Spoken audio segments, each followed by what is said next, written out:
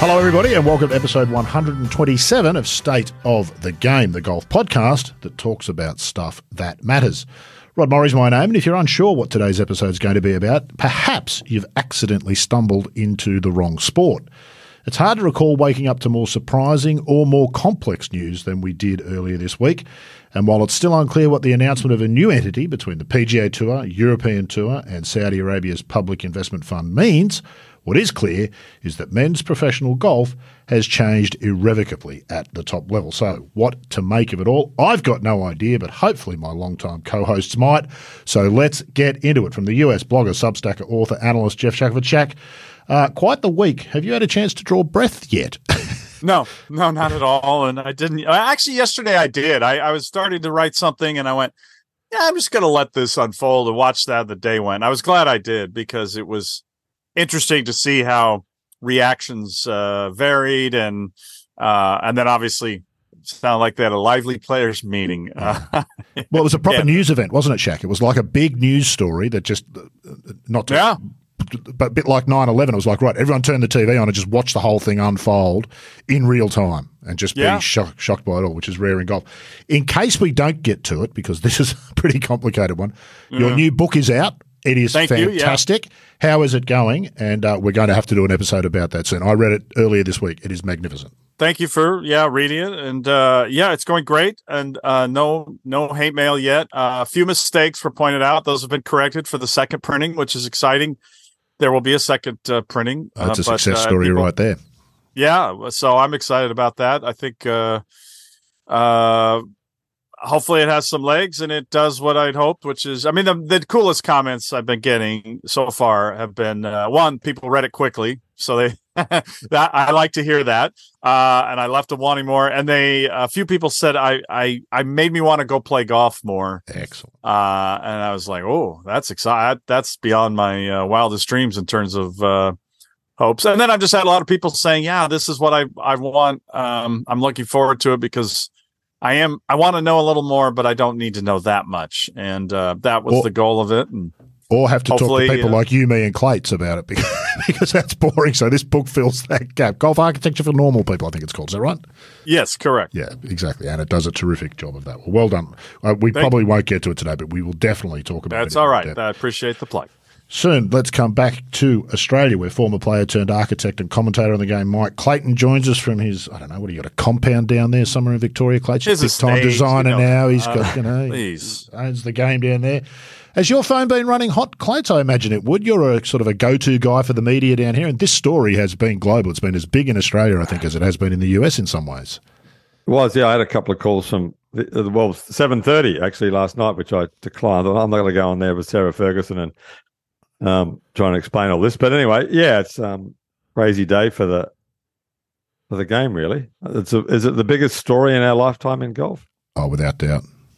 I think aside from, Tiger Woods has been the biggest. Yeah, I'd say Tiger winning the Masters still might be bigger. Yeah. That's a golf story, but a story where golf's at the center. This is much bigger than just golf. Yeah, this is a business story. It's a political story, which I know all it's a global political story. Yeah, it's sure you've gotten those lectures too. Don't get into the politics. It's a political story. You can't avoid it. That's why they're doing what they do. Yeah. Well, let's get into it, Jake. Let's start with a thumbnail sketch. I'm still at sixes and sevens about what actually happened yesterday. Can you give us a point breakdown of sort of what was announced, and then the real discussion is then what does that mean going forward? Well, they essentially announced they're dropping their lawsuits against each other, the Public Investment Fund and the PGA Tour. And I do not ask me to try to explain the breaking off of the 501c6 and the for-profit entity. I'm sure some very, very talented lawyers could explain that, and the ones who came up with it, but way beyond my pay grade. And that question's already coming up from people saying, I don't quite understand how you're going to keep your model of the charitable aspect of tournaments with this for-profit component. So that really does need to be fleshed out more. I'm sure somebody can explain at least the concept, whether it's legal. I don't know. Andy Gardner can explain it, Jeff. He laid it out in detail on the No Laying Up podcast about 2 years ago how he would have that structured, and it kind of made sense to me. Whether it would pass a legal stiff test, I'm not sure, but that's the model they've got. For-profit component? Yes, yeah, adding a for-profit. Oh, okay. He said you have to split off the non-profit. There has to be a for-profit. And he laid out on that episode how that would happen. So that's. I always thought the for-profit just related to their TPC businesses and licensing and things like that. Which I assume this will, well, as he laid it out, oh God, now you're really testing my memory, but as he laid it out, essentially you create this second PGA Tour league, so it's kind of like PGA Tour Premium, which will be the teams aspect and all of those things, and it runs a commercial business where they buy and sell the teams and trade in the players and all that sort of stuff. But those players flow backwards and forwards between the two, but the two businesses are separate. I think that's the broad outline of how he suggested it. Huh, okay. So anyway. Well, in the way I read it was that the money is going to the tour, and they're handing them live, essentially, and they're giving Yasir a seat on the board, on this new board. And again, I'm sorry. I'm waiting for more details that I can understand, but I'm confused even on what board he's on. It's not the policy board, I don't believe. So it's a new entity, isn't it? My understanding is it's a new. There is a new entity, and that's what I'm trying to understand: is what does it control versus what is it separate of? Yeah. Well, so, if you know, I don't know, but you'd have to think that what it will control is this team event where they'll sell teams for large sums of money. Those teams will be made up of somewhat like the live structure, even though Rory said in his press conference today he doesn't think that'll happen. That would be my assumption. You would think that that's just a whole separate product that you can run for huge sums of money, totally separate to the PGA Tour. That would be my take on it. And that might, well, we'll get into whether that might or might not be good for the game globally, whether they take those events outside America and all those sorts of things. But that would have been – does that seem a sensible way to do it? That's what I would have thought. You have this PGA Tour premium product, which is a for-profit. It's the biggest names in the game and guaranteed a bunch of money. You've got big people. Bezos has already apparently expressed interest in buying a team if that becomes an option.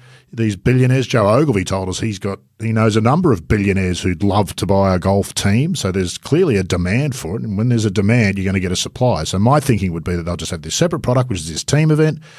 The players are paid separately for that. It's a whole separate deal, but they're free to flow.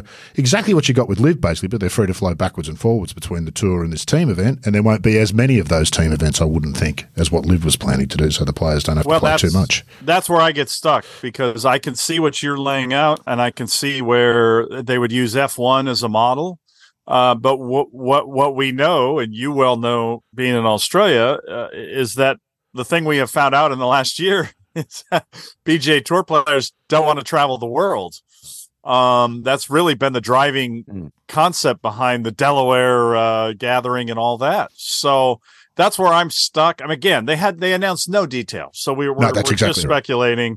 But I think it's fun to speculate on if there is a concept, and I think F1 has a lot of merit to it, except for this issue of international. PGA Tour is an American enterprise, and but then Yasir there, the new chairman, His Excellency, was talking up the global aspect of this and implying that's very important to them. So for their however much their money they're giving, and it's got to be a lot of money because I just have to assume that there's going to be a significant amount devoted to reimbursing those who turn down money. There'll be one-off. So look, anyway, so I'm sorry I can't explain. I mean, they just gave no details other than they're dropping the lawsuit. And they're giving the tour a lot of money, and the tour needs. I think it's pretty clear the tour spent a lot of money trying to fight them off, and has probably targeted a point where they can't keep doing that. And my guess is it's sometime next year, and so. Those two things led to a lot of urgency to just drop this and form a partnership. And then I think I love hear what Clay says, but and you guys were closer in terms of sort of absorbing the Adelaide event, but you do kind of sense they're not going anywhere. Their guys have played well in the majors. And there's an intangible thing you can't measure, but it seemed like those events were better because those guys were in contention, and it seemed like a more satisfying championship to watch. So those are small things compared to obviously guys who don't want to be deposed and running out of money. But I can't. I think you can't discount how those things may have forced the tour's hand to sit down and suck it up and cave and give in. Yeah, we'll come back to that. But Clay, Shaq kind of knows it. This all starts with golf at the top level for those who fund it, i.e. the fans, is about the players, isn't it? And what this did was just split all of that and make a complete mess of it. I think Shaq's right. There's been some, particularly with Koepka winning the PGA, that really bubbled this thing right to the surface, didn't it? So from a player's perspective, and I know we've asked you before whether you would have taken the money and you weren't sure because you were a younger man and thought differently about things, but from a player's perspective, Shaq makes an interesting point, doesn't he? Ultimately, all of this technically is about making sure you've got a product that people want to buy, and what people want to buy is the players, isn't it? The characters.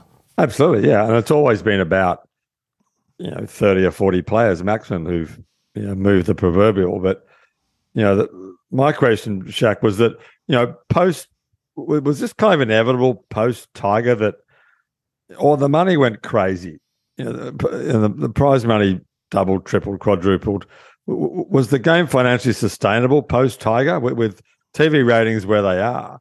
Is this the only way to fund it? Is to get the Saudi money to fund the whole game? Because question. $20 million purses are nuts.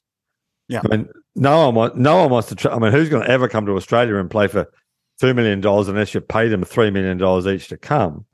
So, is this the inevitable conclusion of golf post Tiger when there are no stars even remotely close to being as big as he was?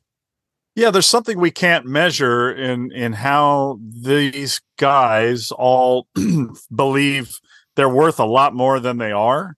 And I think we see it. They're surrounded by a lot of wealthy people who are oddly obsessed with them because they play golf and they take on almost they look at them as superheroes.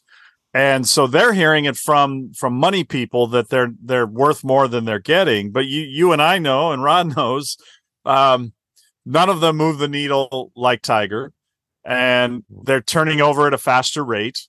The power games made them just kind of more of a brutish, douchey at times kind of jag. Not all of them, obviously, but a surprising number had to have a chip. And golf was built on, because it's boring, being a gentleman's game and being a little bit different, and people that we could relate to because they were all different shapes and sizes and ways to get the ball in the hole. And so I think they have an inflated sense of their impact, and it's not that they don't have an impact, because they do. The greatest athletes in the world worship them and things like that. But the numbers, as you say, are not there to validate these numbers. And then, the 20 million, at least the WGCs, there was a concept where you were bringing the world together. You had a match play. You were trying to go to China. You were trying to do things with it.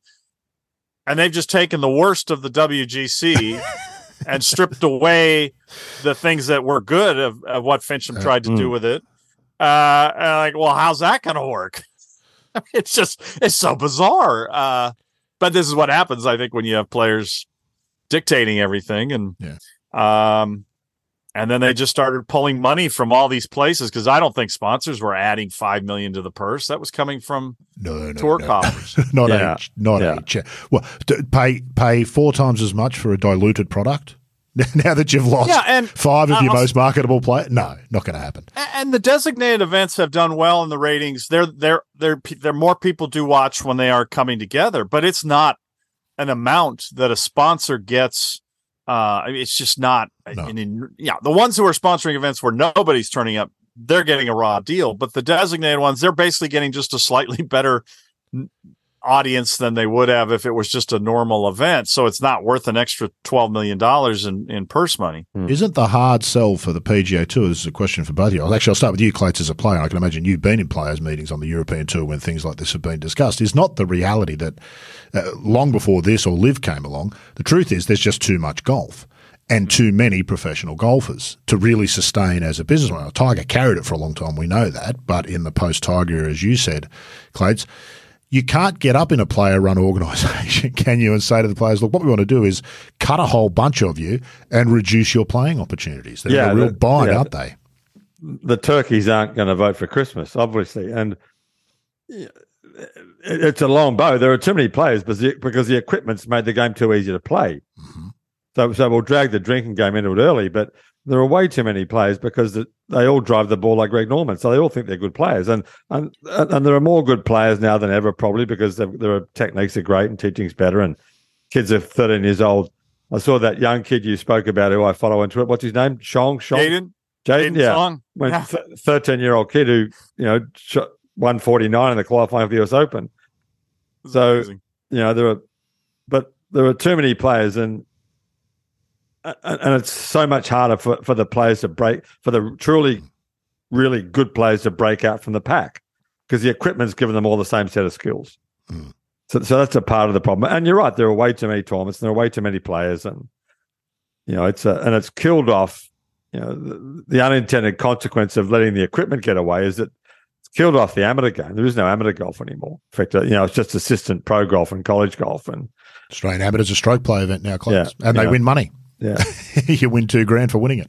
Yeah, so there's not a kid now who plays golf who sees playing serious amateur golf as a legitimate pathway in the game. It's just either pro golf or quit. The only thing amateur golf offers is a pathway into some of the big events, isn't it? You play the US Amateur because you get into the Masters and the Open. If you get through, it's that sort of kind of deal. What do you do about that, Shaq? In a player-run organisation where the obvious problem to most people who've looked at this for the last 10 years is there's just too much golf with too many players trying to be supported, how do you sell Christmas to turkeys? That's the real problem, and that's not going to go away. I mean, The Saudis aren't going to keep putting money into this new entity like with LIV for no return, you would think. So that problem still has to be confronted, doesn't it, at some point? Yeah, and I'm assuming the return will be they first want some of the sport washing, and then I do think the franchise concept will not go away because there is that potential. But I really don't know because I've had the conversation about parity, what Clates just talked about with the equipment, and of course all they want to do is just it's the same thing. There's just fields have never been deeper. We're just superior in depth, and again, yes, there are definitely huge improvements on a lot of things that have made more people knowledgeable or able to repair their faults faster or whatever it is, but they will not even listen. I do think somebody got to Rory on the notion of equipment making very good people a little bit better and making really great people not able to stand out a little bit more. I do think somebody finally got through to him on that. But that's a hard conversation to have. It's hard for we've discussed this before. It's hard for Tiger or Jack to say that because then they sound like they're pompous and they're bragging. But it's a huge problem. And I mean, I don't think there's a professional sport that is less introspective about the way the product is played and what are we doing to make sure our players can stay healthy, mentally and physically, have good careers, and that our very elite players are able to stand out. I mean, it's just not a conversation they have. And it's amazing to me. And again, I believe we discussed it earlier this year when I think we last convened when baseball just started. And you look at the things they've done to improve the dreaded product, and it is so much better. It is, and you just think, wow, that's nice that they did the homework, and it's paying off in the viewing of the sport. We still don't know what it's going to do in terms of pitchers and injuries, going faster and all that. I'm just astounded by the lack of ignorance or the lack of wanting to spend any time talking about injuries. I mean, Cameron Champ, there's something wrong with him. He's still trying to play, but I know Will Zalatoris we know about. And Clates, when I walked around at this U.S. Open qualifying Monday, I don't get to junior college tournaments anymore. And, so many beautiful golf swings, but so many I watched and I can't, they swing so hard. I can't see their body being able to sustain that. Especially the tall guys. You're looking at these tall guys and the arch, and oh my gosh. And they just don't want to have that conversation at all. I mean, look at the injuries we have right now in the game. mean, Matt Fitzpatrick hurt his neck chasing speed this year. He hasn't had one good week at Hilton Head. I mean, the list is long, and they just don't even want to acknowledge that, or maybe they're too busy working on playing opportunities or something. But that to me is just an amazing thing that the next commissioner, I guess, will have to look at. Could be fairly soon, and we'll talk about that. In the not too distant future. Well, I was kind of teeing you up there for that, I guess. Yeah. Clates, there's something appealing about what Shaq said. Could we be entering the new era of woozy? The short guys might take over the game. The tall guys can't play because they get hurt. We could have a whole bunch of woozies on the top of the game. That'd be beaut, wouldn't it? Well, the one good thing about the driver length is that it made that, it meant you didn't have to do what George Archer did and bend your knees about 7 inches to get down to the ball. So it's because you're a tall guy, aren't you? There must have been a time when you had to do that, I would assume. Well, not really, but Archer was 6'6". He was a big guy, tall guy, and using a 43-inch driver when you're that tall was problematic. But now the longer drivers make it easier for the longer players to, the taller players to. And the conventional wisdom was that taller players had looser swings. It was easier to play if you were short. Yeah. Woozy was a great example, one of the best golf swings ever, really. Little guy, close to the ground. Peter Senior, same. Hogan, obviously. But, it's not – I mean, Weiskopf was obviously tall and elegant, but, there are lots of good tall players now. I mean, Scheffler's – how about his stats the last couple of weeks? Oh, it's off the charts. I mean, he's got to be the favourite for the US Open the way he's hitting the ball, doesn't he? I mean, yeah.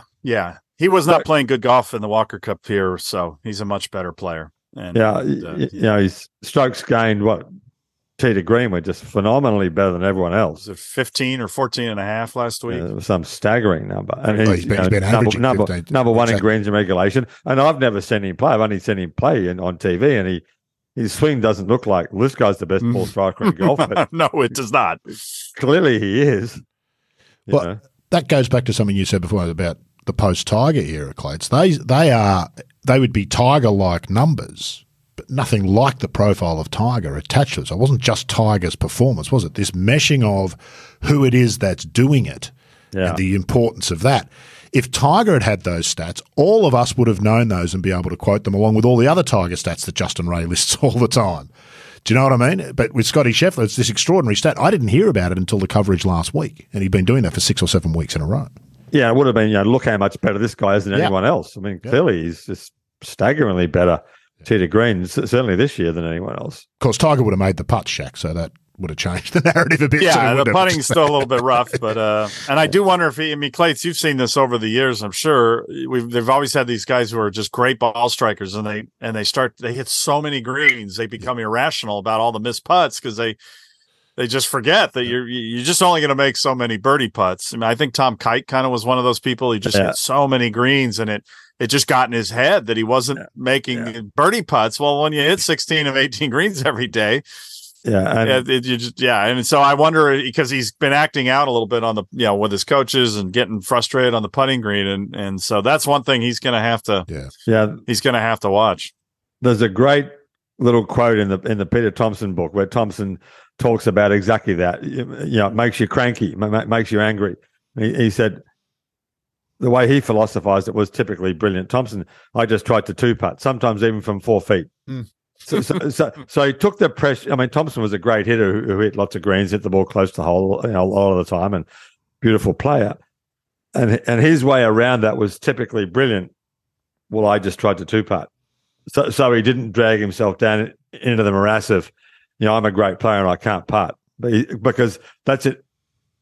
It's almost inevitable that when you play like that, you're going to miss more putts because, the stats of making making 8-foot putts is 50-50 probably. Yeah. And people see you missing a lot of 8-foot putts. Well, having more 8-foot putts than anybody else. Peter O'Malley was the man down here, wasn't he, Clates? I think he's talked about, because of course, then we start writing about it and talking about it. Scheffler, amazing ball striker, can't putt. Yeah. Right. You can't avoid that forever. Yeah, those narratives start to form. Vijay Singh talked about this at one point. And he said that he just, 1 week he said, that's it. I'm not reading it. I'm going to tell myself on every green I'm the best putter in the world. And he won that week. And that was just from that narrative. These narratives form around people. And poor old Pom, he's got that, hasn't he, O'Malley? Clates? Everyone who watched him play said, you'll never see anybody hit a golf ball better, more consistently than Pete. What a shame he can't putt. And he ended up buying into it. which was. Well, it's the same with Adam Scott and being a bad wedge player. And he was, a couple of years ago, he was top 3 in proximity to the hole from 110 yards or something. So, but all that noise is louder now too, isn't it? With social media and Facebook and Instagram and Twitter and all of those things. We've gotten off track. We've completely forgotten about what's happened with the PGA. Well, I think it's good it's all related. Actual golf. I mean, instead of all this. All those people who stumbled into the wrong sport, no doubt, aren't enjoying it, but they might enjoy this. And all the guys. How about all the guys whining about how terrible this is? You're gonna get. They're gonna figure it out. You're gonna get money. And by the way. They're just mad that they didn't know. I mean, it just spoke to how clubby golf is. And it wasn't they were mad about the amoral, horrible people that they're now in business with. They were mad that they weren't on the inside with the info before it went public. Like, really, guys? Are you that? But that spoke to the bubble, the kind of clubby bubble they're in. Well, they got their own language, haven't they? To $1.80 and all that kind of nonsense, and their trages and whatever they're going about. Back to the reality of it, Shaq. There seem to be more than a few people questioning whether this deal will, in fact, even be able to go through legally.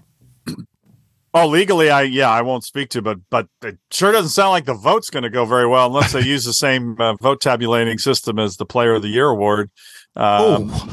Because I just by the reactions, it seems like a lot of people are. Either, for some of them are just mad that the live guys would come back.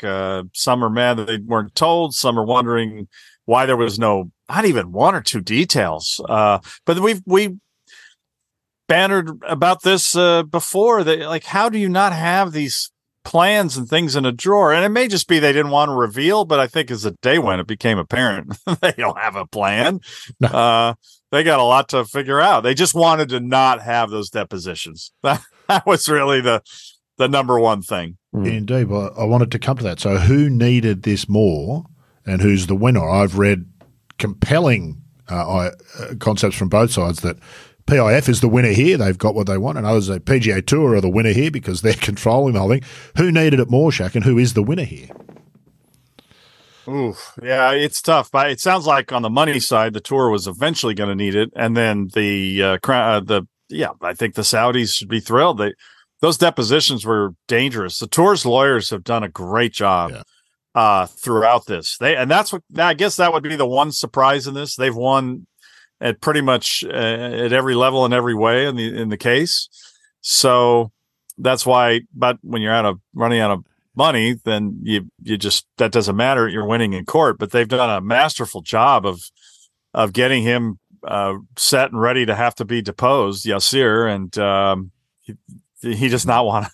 He did not want to be testifying under oath for sure. It was a mutually assured destruction outcome, wasn't it? I mean, the PGA Tour would have been embarrassed by what came out in court, but it wouldn't have been fatal. But they were going to run out of money.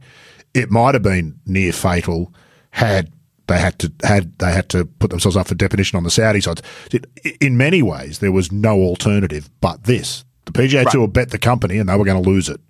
And in some ways, the PIF bet the company, and then a decision went against them, and now they were going to lose. So there was no other sort of alternative. Can uncomfortable bedfellows make a good product, Clates? Assuming this all goes through, is the product at the end of it, or is there going to be just internal bickering and the war just moves from outside to inside?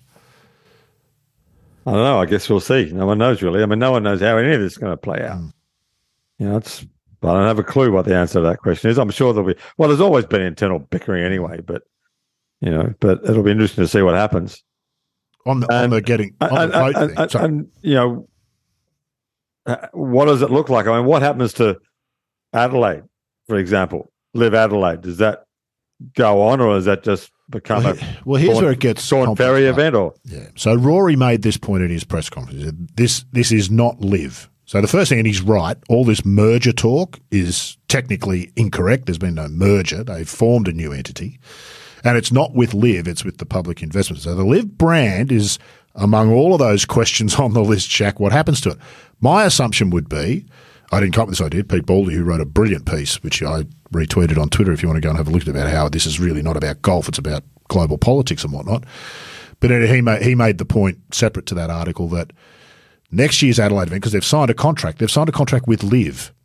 Live signed a 10-year deal with the Asian Tour for these international series events. $200 million over 10 years. So I assume all of that still stands. So my guess would be the Adelaide event becomes a LIV International Series event. That'll still be played down here in Asia. All that LIV golf will still be, and the brand will still exist here but they won't play in the UK or in America like they have. That'll become an International Series event, so it'll be a full-field Asian Tour event of their International Series. And they'll throw a bone of one or two, probably Cam Smith will be paid some money to come and play in Adelaide to a stage. You will not get what you had in April in Adelaide that everyone was so excited about. That golf tournament, not even in a dream was that affordable in Australia under any circumstances ever. In history or going forward. Impossible. You could not afford that field under any circumstances. So that's what I assume will happen to Adelaide. And that International Series, I would think, Shaq, probably becomes a vehicle for some of this international stuff that's got the name, hasn't it? They've already played in England, the International Series. And so this separate kind of thing. Now, the deal between, well, I don't know what happens given that the LIV League is gone under this deal, whether those people get access there. But that's what I assume will happen with that, because they signed a contract for 3 years, I think, and there was talk of another one in Queensland. That's got to be honoured in some way or paid out. I mean, at some point, the PIF, I know they've got a lot of money, but at some point they've got to say, actually, we're just not going to keep paying these millions out to sort out these contracts and this mess. So that would be my assumption. It'll be an International Series LIV event, and it'll be a good tournament. There's not going to be anything like what we saw in April, which was so successful. So does the LIV Tour or the PIF or whatever force finally the merger of the Australian Tour and the Asian Tour? Oh, we're getting into so it becomes one tour? In a dream world, that would be a good result, wouldn't it? Well, it would. Leaving aside personal feelings about the PGA, the PGA Tour's biggest problem is that outside of America in particular, they have just collected animosity at unbelievable levels. One of the keys to the success of that LIV event in April wasn't just the field. It was, this is not the PGA Tour. It's a punch in the face for the PGA Tour. We're going to go and watch this. The sentiment, anti-PGA Tour sentiment down here is really, really, really strong. The PGA Tour's model of PGA Tour Latino America, Canada, formerly China, makes some sense. They could go a long way to repairing that image if it was seen that the PGA Tour top end was doing something to create pathways for players from around the world to get there. But they've never done. So, yes, a PGA Tour Australasia would be a fabulous thing. And if that's part of the outcome, where there was some golf in Australia plus Asia, and there was ways for those players to advance from there to the PGA Tour, which is where everybody wants to end up, that would be a really good outcome. Now, they've never done it before because well, they've always been the alpha dog, haven't they? Why would you? When you're the alpha dog, you call the shots. Yeah. They stopped being the alpha dog for a year and a half, so things might change a bit. One of the sillier things was that there never was an Australian-Asian tour. There were always – the Asian players didn't like coming here because they'd come to Royal Melbourne and putt on greens that were 7 feet faster than the greens in Hong Kong or the Philippines or Thailand, and so they never wanted to do it. But it's ridiculous that there's never been one tour down here. Do you think that's changed, Clates? I think Asian players are much more global players these days. Yeah, and you could include Japan in that. It would make sense if Japan joined forces with Australia. Well, it would, but they're off on their own, fighting their own battles, and that tour is falling apart. Well, that's right, which is the prime time for it to join up with something happening down here. Except that they very much love being in their own little world, and the players are well paid to play 20 weeks a year and don't really care and don't want to travel. And if that stops, things will change. I guess that's the point I'm making, because they're in trouble, the Japan Tour. Absolutely. I mean, COVID really hurt them. Almost as much prize money in 1990 as the PGA Tour to 20 weeks. Their big tournaments were killed off. The Dunlop, Phoenix, and Tahoe and Casio, where the big Americans all went and played at the end of the year because, again, pre-Tiger, they were getting pretty nice appearance fees, but now $100,000 is not cutting it when they all want $1 million. Because they all think they're worth $1 million. Because Tiger was worth $3, so I must be worth $1 million. Well, no, Tiger's worth $3, and you're still worth $300,000. You're still worth $300,000. That's exactly right. But if you, in many ways, Geoff, not in many ways. This is a hard thing to say. In many ways, Tiger's to blame for a lot of downsides in golf for everything that he has given us. Well, he is. Yeah, but again, there's nobody looking forward. this was all predictable. You just can't have he's a once in a lifetime player. Yeah. And we all knew, like Clay said earlier, we knew this was going to happen. There would be a post-Tiger time, and you should have been planning for it. And so I think it was interesting listening to you guys. What got me thinking was, I bet the three of us could, in about an hour, map out a sort of group of global tours that are feeder tours, and you create franchises, and there's an element where you get to the real tour, But what I really thought was the person they should call is Andy Gardner. Yes. Who the Saudis stole all these ideas from. And I bet you he would be a great guy to say, and this is where the tour is just such a hideous organization. Pay him the money, pay his people, the ones that didn't go to live. Some of them are still together, and come up with a concept that's similar to what you did before, but that now incorporates all these entities. You have just do whatever you want. I mean, you got basically the world now in a way with the DP and the PGA Tour. And God, I hope we can get rid of that DP World Tour name. With maybe that'll be a positive in this. But and come up with a concept, because the idea that Rory is suddenly saying, well, lives out the window as you describe what went on in Adelaide. Well, wait a second, that's an asset. Yeah. This is why this organization is in so much trouble, because, well, that's not our asset. We didn't come up with that. Who's going to get a bonus if we keep that going? I mean, they have this little executive world that's not really teamwork. It's competitive to get playing opportunities and bonuses, all these things that are related to themselves. And there's not this team effort to, again, think outside the box, think 5 years ahead or a year ahead. And wouldn't that be fascinating to turn some people like that loose, who've given this already so much thought, had some of their really good ideas stolen, and say, present this concept. So these franchises have international value. You have a relegation, a coming back and forth thing, and then try to figure out how you may just have to blow up the current TV contract and the current schedule. Or it becomes an American-based, the big leagues are in America and the rest of the world feeds, or you get out to the world some, but they're going to have to travel more. I'm sorry, these guys. No, that's right. Well, have to deal with that fact. This is not the Saudis and it's just not working being domestic only. It's not going to work. Live Adelaide. The world's changed, and F1 is the example to prove that. So Live Adelaide showed us something that the point McGinley made a long time ago, which is the fundamental change that Live has brought to professional golf is it's taken it from a series of independent contractors to a contracted sport. I guarantee you most of those players who played in Adelaide did not want to come to Australia that week and play.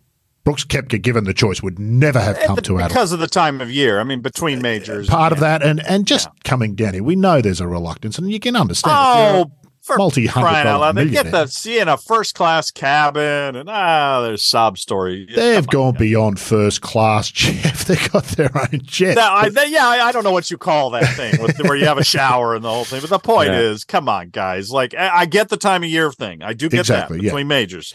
But that contracted player idea is what is, and McGinley's point was, as a member of the European Tour Board, a sponsor comes to them and says, we've got $20 million we want to invest in golf. We want to put it into one tournament. Will Rory play? And the European Tour Board says, don't know. We can ask him. Well, the sponsor says, okay, I'm going to take my $20 million and go somewhere else. Because if you're saying to me that I'm going to give you $20 million and you can't guarantee me that the one player I want or the 10 players I want aren't going to be here. And that kind of needs to change, I think, in this millennium for professional golfers. You cannot have professional golfers just turning their backs on various events. We've seen it happen to events on the PGA. The Byron Nelson is a prime example. When Byron Nelson died, people just stopped playing. Yeah. That's it. And the Nelson tournament, from one of the most important on the PGA Tour to one of the least, and they've now lost their sponsor, haven't they, in AT&T. There's some of the realities, and golf can't survive on that model, and the players won't like that. They've always trumpeted this independent contractor idea. Well, those days are probably gone if you're at the top of the game. It's probably only going to be the top of the game, but the Live model worked in as much as, right, we're paying you, you go where we tell you. Wherever we tell you to play, that's where you go and play. Yeah. And there's some real merit to that, and that you can then say, it's amazing that FedEx have stayed with the PGA Tour for as long as they have, Shaq. That FedEx Cup has never been anything but bad publicity. Year after year after year. There has never been a year where people said, that was fantastic. And we've ended up with this clown show where it's a fucking fucking handicap event for 30 of the best players in the world. How did we get to there? Yeah, it's a joke, yeah. And in fact, if a sponsor goes to the European Tour and said, is Rory playing? The one guarantee is, no, he's not playing. Yeah, that's exactly right at the moment. So that you can see why that needs to change. It's the problem the Australian Open's got. Now, apart from the fact that we're such a small market, we haven't got the money to put on a $6 or $8 million tournament down. You don't have the sponsors. Even if you had scrounged up all that money, it would only come if there were guarantees of certain players playing. Yeah. Because that's what people want to go and watch. Why would you want to sponsor a tournament that people don't want to go and watch? So there's a fundamental lesson there. And again, the PGA Tour is going to have a problem here creating that. Andy Gardner had really interesting ideas about how you could sell that to the players and make them understand why it was worth their while. And perhaps that's what they will do. They've stolen all of his other ideas. Maybe they'll just steal that one as well. When you talked about the vote before, Geoff, and how that might get through, well, the managers will get in the players' ears and explain to them how there's more money for the managers, which must be good for the players, so you really should vote for it. That's how that'll go. The managers are the ones driving the players on the golf ball stuff, because they're telling them, they'll void your contract, and they're all just totally against the rollback, only because pure money, monetary reasons. And they don't live in our world, do they? So the agents are very influential that way, and that's and understandably, I mean, they'd love to get a fee, and I think Liv addressed that with a lot of them. So. It's you mentioned a magic word. I really did want to talk about this. So Rory really took a lot of heat for being out front, and he was clearly invested in being anti-Liv and all the rest of it. Well, of course, he said himself at the press conference in Canada today he couldn't help but feel somewhat like a sacrificial lamb. Did you watch that whole? I watched the whole press conference, Geoff. Did you? I just read the words, so I didn't actually see the visual. I thought those who don't like him, and there are plenty, will, accuse him of being a flip-flopper. I thought he handled it really well. He had some really interesting things to say, one of them being, I think a point made earlier, the Saudis were clearly determined to spend a bunch of money in golf. So you either have them spending it with you or you have them spending it against you. And we saw what spending it, because they weren't going to stop that. That was clearly the belief at the PGA Tour. Liv was not going to pack up its tent and go away and say, well, we lost. So they couldn't afford to keep going. But he was also very keen to make the point about the not being a merger, that the Public Investment Fund, the DP Tour, World Tour and PGA Tour have formed this new entity. And when he was asked about the source of the money, which is one of the things he'd always been unhappy about, the Saudi Arabian money, he said he'd come to terms with it. That's the reality of it. The reality is the money's there, so you've got to make a decision about how it's spent. What's your sort of take on that? And do you think, for those of us, and I think many of us who were sort of anti-Liv, for want of a better term, it was about that. Is this a sensible thing to be doing, allowing the Saudi Arabian government essentially to just buy a really high-profile piece of golf, leaving aside what that does to the image of the game amongst not-golfers and what this announcement might do? What's your take on some of that and what Rory had to say, for those of us who've always found it uncomfortable, the source of the money? Yeah, it still stinks. And I guess I don't agree that it was a given that they were going to be spending this money for years to come, but the tour just couldn't wait them out. I thought the tour, Lawrence and I talked about it on the McKellar pod. Not that long ago, we thought the tour was in a great spot. And then all of a sudden, a few things started changing, and this new model they came up with didn't look so hot. And then you had Koepka, and you had just a lot of different little things happen, and suddenly they weren't in that great of a position. But I don't think it was anything fatal, except for the fact that we now seem to have some indications that all the spending was going to catch up to them at a certain point. And they figured, well, this is the time to do it. So the idea that they were going to keep spending money, so we might as well take it ourselves, is it's as good a spin as you can do, but I don't really buy it. I think they had more. If they could have waited them out a little longer. I don't know. Other than the Adelaide event, nobody's watching these things. No, the tour had won, hadn't it? I thought the tour was easily winning if there was a battle between the two. Certainly in court. The tour had won easily, hadn't it? Yeah, I mean, they were killing him in court. I mean, the fact that they got him to everything they went through to get him to be able to be deposed was massive. And I still think they had, even though those guys played well in the majors, they still had kind of the villain thing. I can't believe how many people just loathe Phil Mickelson now. And Bryson just a basket case when he did a CNN interview. Yeah, it was just horrendous last night. It was just weird as hell. And that's always Brooks been his brand, hasn't it, exactly, Shaq? That's always been Bryson. He's always been scatterbrained.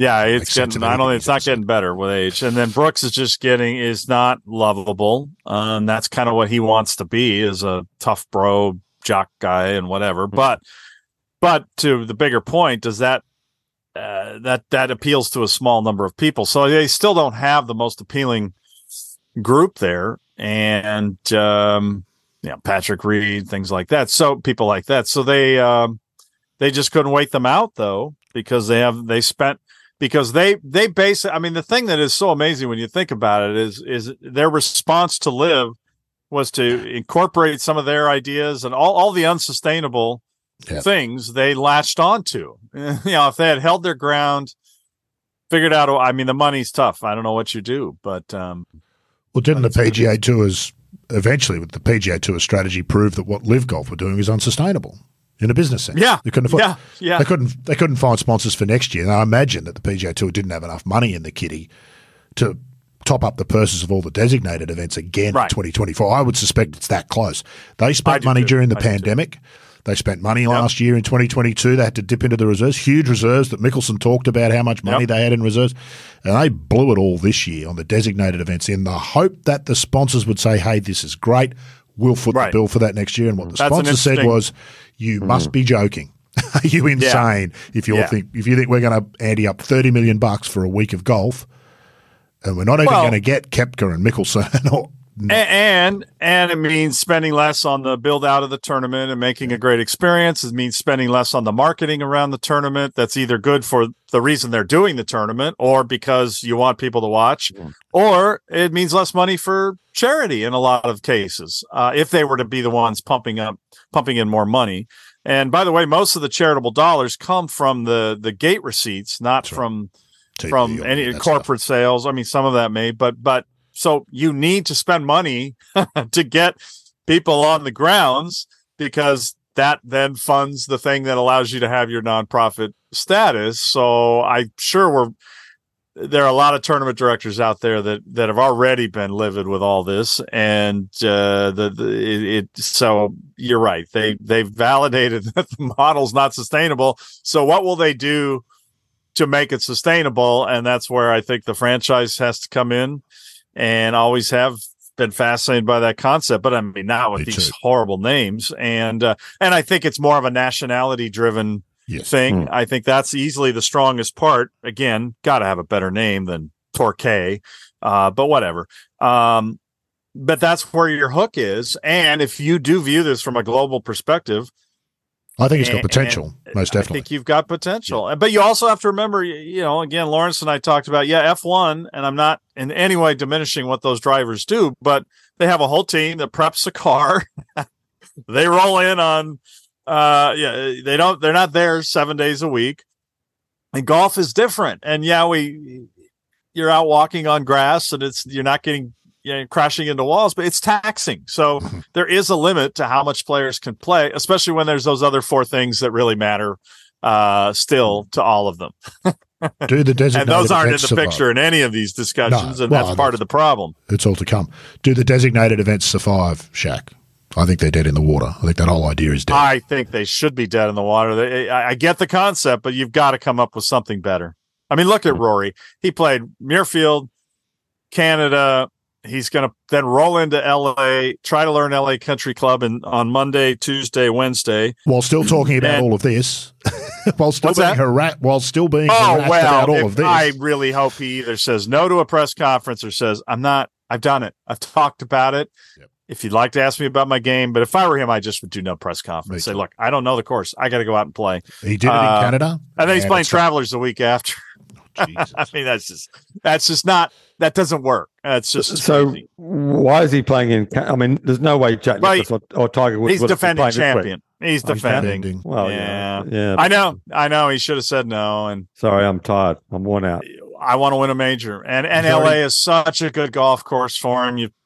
It's got 7 or 8 drives where a nice high draw. well, it just feels so good to hit a big draw. And how many of these guys do that now? And he can still hit that shot. They're all cutters, aren't they? I think fades these on command. Yeah. But yeah. So the whole thing, I just don't see how the concept. The name is bad. I think the international series or something else. And the guys are gonna probably have to travel a little bit more, the big names, but I think the money will be there. So yeah, the last thing, and the guaranteed money, by the way. That's right. I would guess. That I thought was really interesting. He was asked about all the guys who'd knocked back a deal. He was very adamant that he was never offered any money to go to live, so he never knocked anything back. But other players did. We know that. And he was asked, what happens to them? Are they going to get that money? And he said, yeah, the simple answer is yes. The complicated answer is how do they make it happen?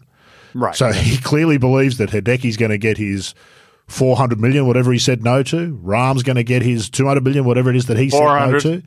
Whatever they were offered, Rory says they'll get it. It's just all they got to do is work out the details of how they do it. So, and you would think that that's Clates. They have to, don't they? You can't say to those guys, "Bad luck, you missed out." Which is why I never thought there'd be a compromise, because what happens to the guys who knock the money back? Well, you can't just let all these guys come back and not give the guys who knocked the money, Cameron Young and all those other guys who knocked it back, Ishikawa and Pearson Curdy. Was Lawrence saying right? 20 million. There were a bunch of those 20 million young guys where Greg was obsessed with guys who were a certain look or whatever he was, and so, they have a bunch of those. Yeah. So if you're Pearson Curdy and you knock back 20 million to pay the corn ferry, they won't be on that list, but the Hidekis and the name players, the major winners and the guys with the real pull, they will be. Zalatoris is probably one. I can't imagine that some of you younger guys with no profile are going to get. But where are they going to go now? What's their leverage? They're back in the world of golf. Play your way. Now. Yeah, play your way back to the Andy Ogletrees and that. Andy Ogletrees proved it. He's played really well. I'm saying the Hideki. What's he going to do? Go, I'm not playing until I get my money. Well, go. Okay, well, go play live. Oh, wait, we're kind of, that's kind of our entity. Well, there's the politics of it, isn't it? There's the politics of it internally. Monahan's got to sell it to him and to Rahm and to the others in order to get them to sell it to the rest, even though it seems there's some tension between the Grayson Murrays and Rory McIlroys of the world, based on what we apparently heard from the players' meeting. So there we go. There's still a bunch of stuff to talk about. What happens to the Ryder Cup, Shaq?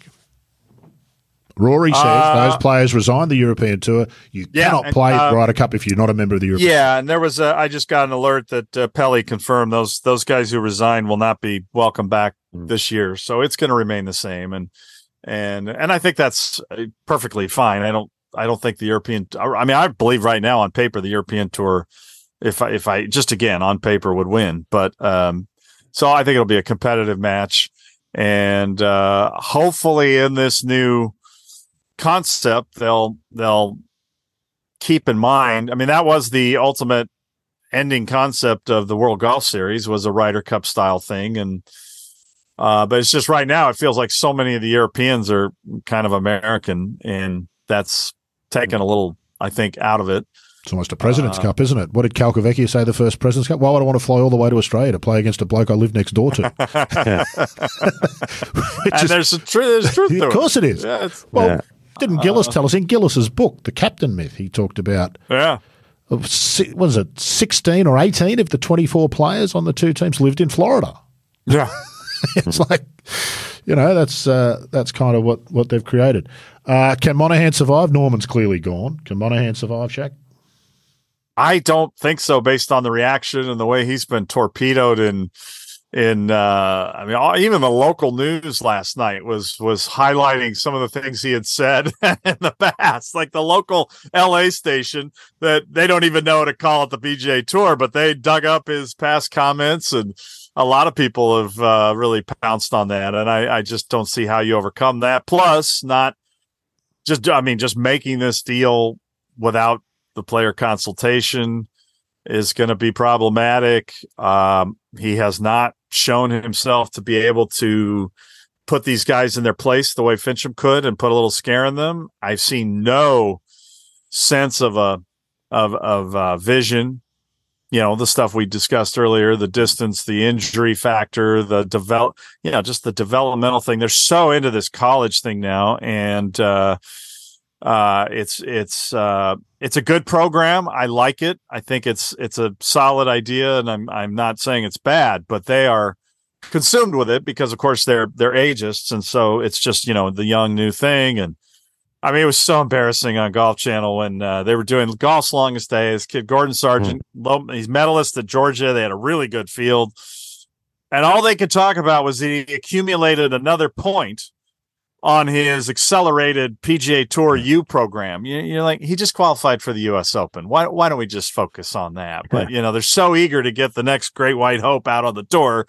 And you're like, well, if you know anything about golf, at some point here, you have to make a list of all these next great things that everybody was eager to cash in on and get out there that disappeared. And nobody does that anymore.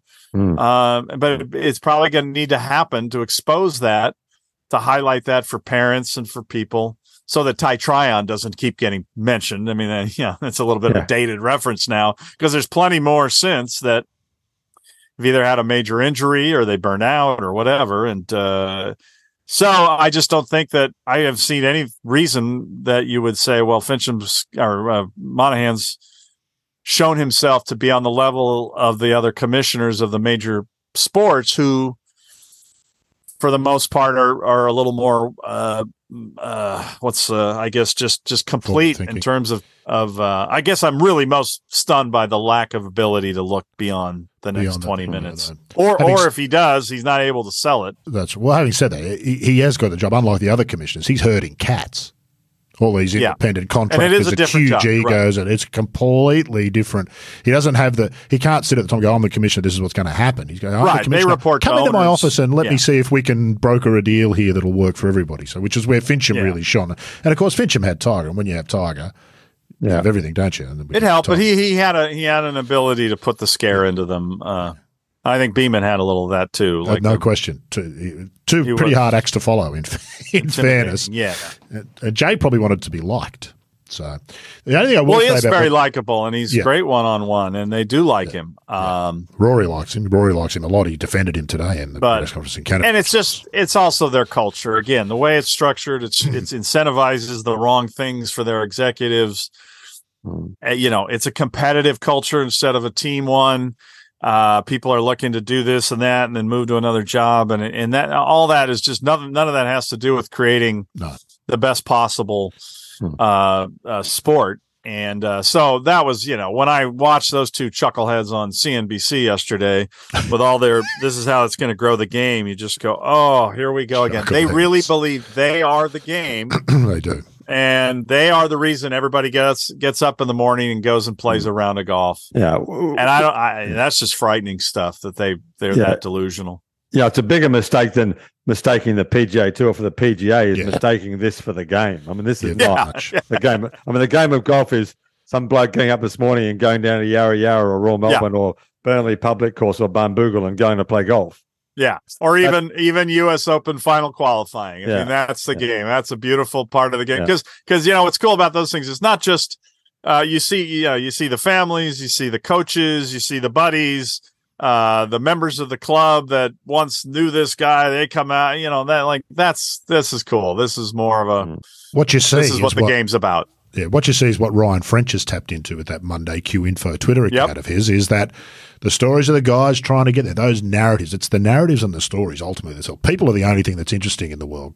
Golf is kind of secondary to people when you talk about professional golf. Tiger was the most and still is the most intriguing sports person of the 20th and 21st century because Scotty Scheffler's got numbers that are amazing, but Tiger's Tiger. So there's a crossover of stuff beyond just performance and numbers and all those kinds of things. And it's the one sport where, look at Michael Block did. You can have a week, and everybody loves to see that part of the sport. Yep. And they are closing shop. They're cutting back on those opportunities for those breakthrough stories, and that's kind of discouraging because. I don't see any of these guys being irreplaceable at the moment. No. I mean, Spieth and Rory have a certain appeal, and Rahm obviously has an international appeal. It's pretty thin after that, doesn't it, Jeff? But yeah, it's pretty thin after that. Pretty fast. it's there's not a whole lot sort of left. Just on one hand, the one thing I will say, I'm always surprised by how effective PR can be.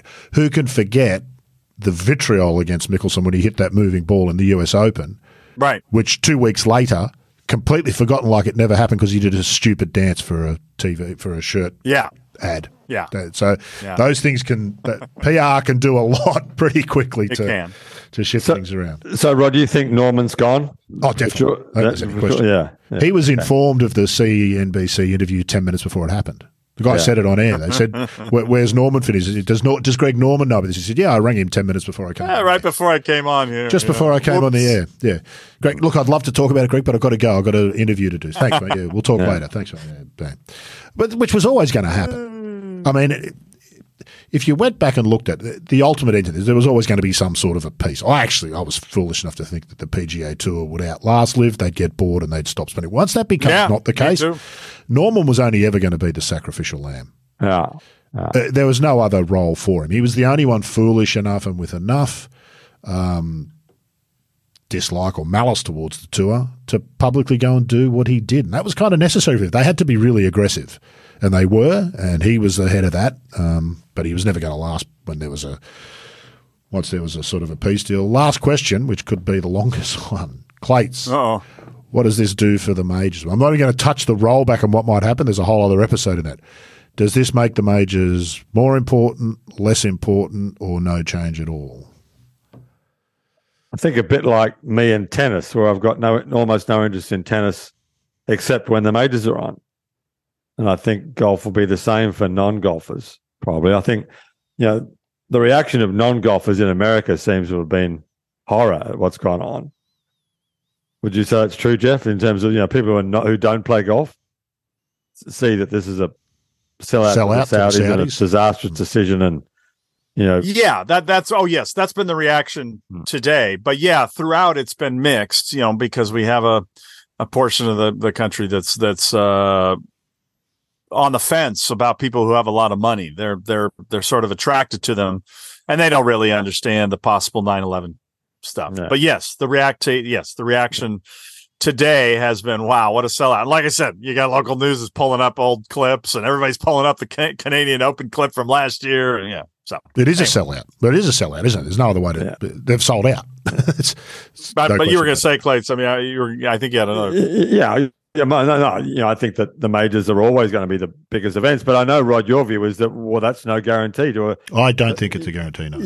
Yeah, there are kids here who've got no idea who Peter Thompson is, and perhaps there are 13-year-old kids who, in 20 years' time, I couldn't care less about the British Open or the US Open or the Masters is kind of this mystical thing. Peter Thompson called it the greatest con job in sports. Mm-hmm. The Masters seems to be going to sit above everything because of what they've created, the mystique around that place.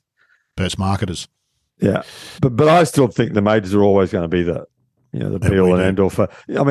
Certainly for people with a peripheral interest in the game. I agree with that. But, of course, the majors are driven by the best players being there, et cetera, et cetera. Shaq, do you think – I think we are complacent about the place of the majors in the game, and it will be to the detriment of the game unless we sort of shore that up, so to speak, if we want it to continue to be the case. And I keep going back to this, and I don't want it to be unfair, but earlier this year before Live Adelaide, Mark Leishman did an interview with a local journo who said to him, going to Live means you won't be playing in the majors anymore.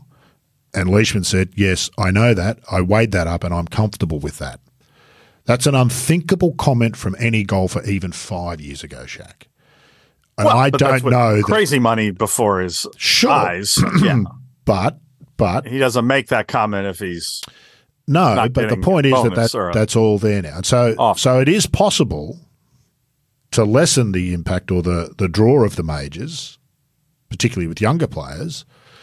And do we need to be on guard about that? So is this good, bad, or indifferent for the majors? That's the same question I had for Clates, and I think that may change over time. Yeah, I mean, I'm not naive to think you're off base with that. I think you could be very well correct, but I believe that they're all financially independent enough and in a good enough place that at least for the short term, they're going to just keep standing out even more. They have the name recognition, although the PGA really doesn't have the name recognition. People right? No, absolutely. Well, bang the drum. The PGA needs to once every 4 years go around the world. Right. I mean, no one cares about the PGA. Certainly not on a level of the two Opens and the Masters. The PGA is a long way forth, and it needs to go around the world once every Olympic year and take itself to the world and have people fall in love with it because they can come and watch it. Yeah. Everyone in the world sees that plates except America. Yeah, and the ratings that they're getting are not what they thought, and they've realized they haven't acknowledged this, but they've realized it's just such a competitive time of year in the United States for sports, and it's not standing out. But I think the other ones are so iconic and they stand out so much. It would be really hard to. I mean, nobody cares what the purse is next week at the U.S. Open, and so that's I think the thing they have going for them the most that nobody believes those events are diminished by a lesser purse than whatever the tour might offer if they're able to continue what they've been offering, which is a big if. And then I think you just look at the goodwill they're building with the investment in the women's majors. They are doing actual game initiatives, unlike what the guys talked about, whatever they think they are doing for the game. Jay and Yasir, his new buddy, His Excellency versus what the things that they're actually doing with it, in Augusta with their money, USGA. I think the USGA could be better, a lot better, and they're trying, but they're getting there and understanding what things actually matter, and that spending money just on stupid ad campaigns is not the thing. Martin Slumbers totally gets it, as we've seen. Agree. And I mean, the PGA is even trying a little bit, but they could be better too. But I think those things, at least there's some substance to these things they're trying to do. They're trying to go to these places and leave in a good way. And it's such a different thing than the tour, which, like you said earlier, they've left such a bad taste in people's mouths in so many places, not just internationally, but in the United States. Yeah. Even the players. So I think that's where the majors, there's again, it's a hard thing to measure. Yeah. But I think they're doing all the right things that have made them the Masters will always be very strong, but they're doing things that will continue to make them strong, and they have the name recognition, at least 3 of the 4. People thought the North and South was always going to be very strong too, Shaq, and the Western Open. Sure.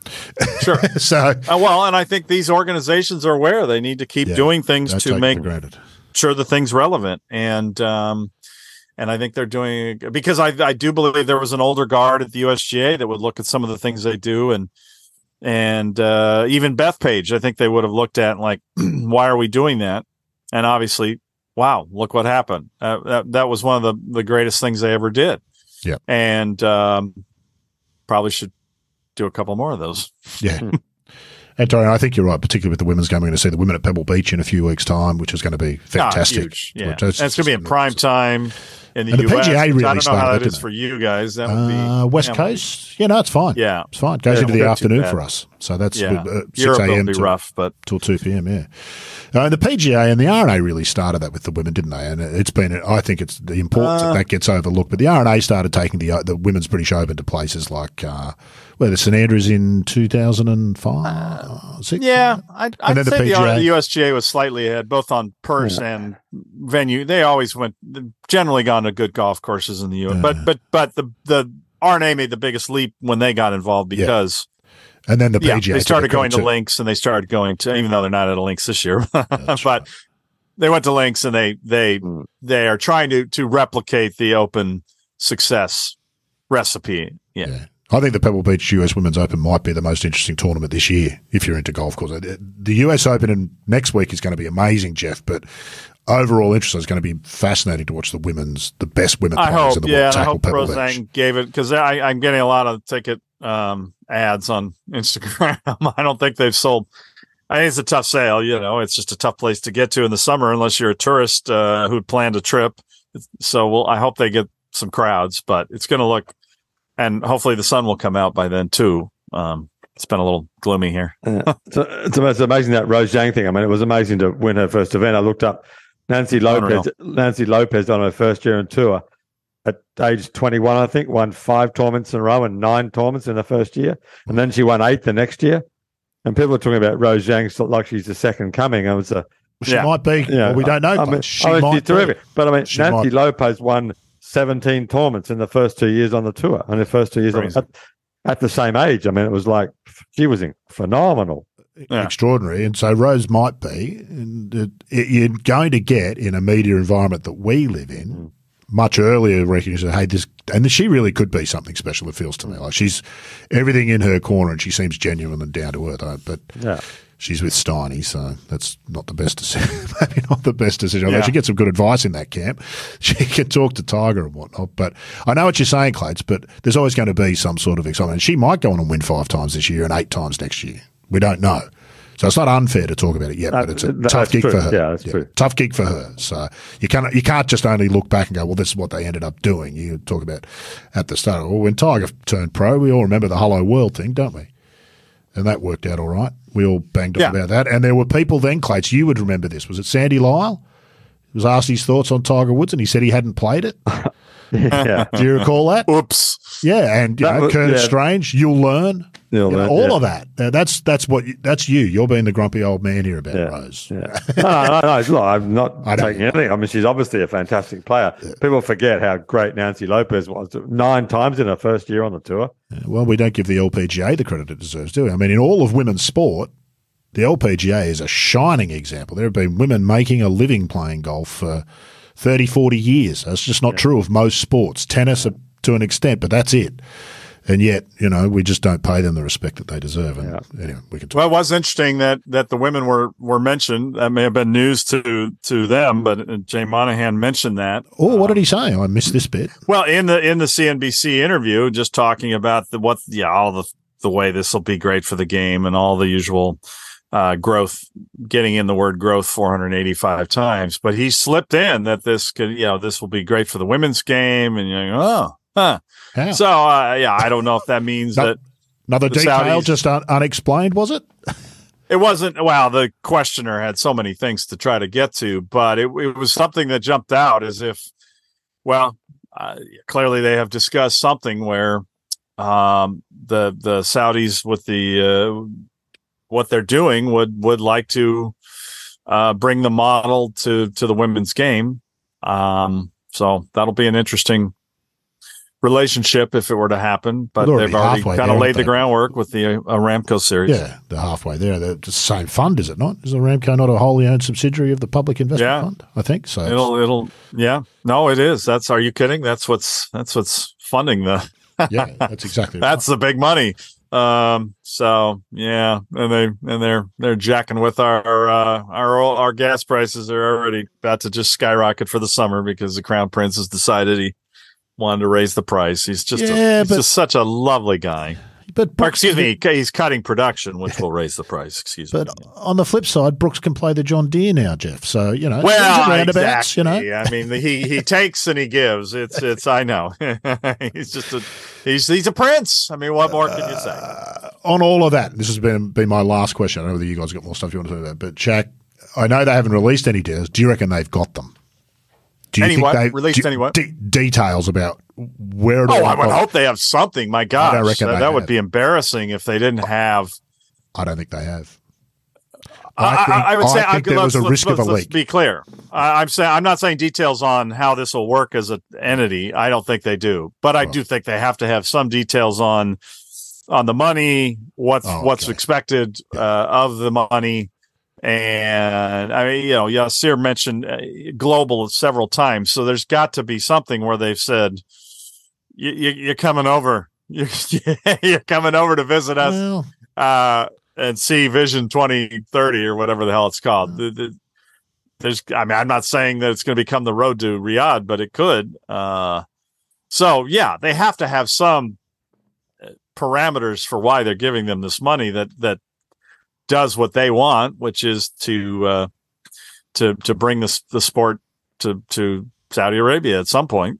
It feels like I did read a theory that they were worried there was going to be a leak, and so this announcement came before they were ready. Yeah, and you'd think that's so. Let's say it leaks. So I heard that a lot yesterday. Well, okay, so if it got out, they don't control the message, but what else? How is somebody else going to jump in and make a deal. I don't know. I don't know what the big deal was if it did leak. Well, they might have been mid-negotiation and there was nothing agreed yet. And then it's like, right, this is going to get out and we'd be better if we did it. So we need to have something to say because the lack of detail is staggering. Yeah, I feel like it was more that they reached a general agreement. They last week and they let Rory know. And they knew that if it came out during the U.S. Open, as annoyed as I am that it came out now and we're going to have to endure questions during the U.S. Open, it'd be 100 times worse if it came out next week during the Open. Yeah. And they know that. And so I think that might have been part of the thinking as well. But, man, this is another week. RBC, 2 years in a row, they just kind of get their tournament upended by kind of tour politics news. They can't be happy, especially the money they spend on the game. Yeah, absolutely. Well within their rights. Not bad. Hey, they get Dustin Johnson back. But, so, I mean, at some point, news has to get out. And so my guess is they just picked this time. Because I was really mad initially. And then I started thinking about it. I went, well, there's a very good chance they did this now to do it during one of their weeks and they figured it wouldn't survive the U.S. Open week and not getting out. And that's right. Yeah, there's been a decision. So if that is the case, then kudos to them for doing that. It's either this week or we wait till the week after the U.S. Open, and it's going to come out in between. So let's in between because there's too many people convening, and there'd be too many loose lips, and then you don't really want the press conference questions to put a guy on the spot when he does know something but can't answer it, and then looks like a jerk. If they thought those elements through, which they probably did, then good for them, because that would be worse. And so maybe they'll get it out of their system a little bit this week, and then some of the guys will just go, look, there's no details, so don't bother to ask me. Or if I were Rory, I just wouldn't even do a press conference next week. Get him out of the way this right, Clates? I mean, it's he's done enough. Yeah, Rory said, he hasn't said way too much. He's carried the can and. Yeah. And he's been criticised by everybody. And I think he's been great. I mean, I love Rory. I think he's a great player to watch. I think smart. I think he gets it. He's done the right thing all the way through. People bitch about him. Well, he takes money he takes money to play in Europe. Of course he does, but everyone else does. Yeah. And again, you can only play so many weeks, and that's another problem that these people just don't seem to understand. They're going to have to stop being so damn greedy with their events and understand these people can only place. I mean, you're starting to see it on the women's side, and the women travel a lot more than the men. And I heard that a little bit of Wilshire. They're starting to get where they have too much, which is a wonderful problem to have, but you don't want to have people in bad moods or trying to play through an injury, on and on and on you can go. You just have to have some self-control, and the tour has not had that. And if you want to do this athlete thing and I mean, look at Colin Morikawa, he's doing reflex work in the gym. He's 2 back Sunday at the Memorial, 3 whatever million first prize. And he has to withdraw because he tweaks his back. Yeah. I'm just like, what are you doing? What are you doing? And by the way, a prime favorite at the U.S. Open because he is one of the few guys who's played the course. He played beautifully in the Walker Cup. But so if you want to be this game of athletes and guys who, work out and lift and they're all this, well, then you're going to also have to play less if you want it to be this physical game. Well, fans want less anyway, don't they, Shaq? Nobody's watching golf 48 weeks a year, which is how many weeks the tour play. Nobody wants to do that. You don't get a chance to miss all those. We've heard all those arguments before. One of the reasons football, the AFL goes crazy in Melbourne every year is because they've got an off season. People are starved of it. You miss it. And then by the time it comes around, we just don't have it in golf. No. You can have a form of that, but it's just... I mean, that is probably the one positive of this merger is I really, and Seth Law, I had a chat with him briefly after his press conference at the PGA and I mean, I don't think I'm breaking any confidence here, but he just said, there's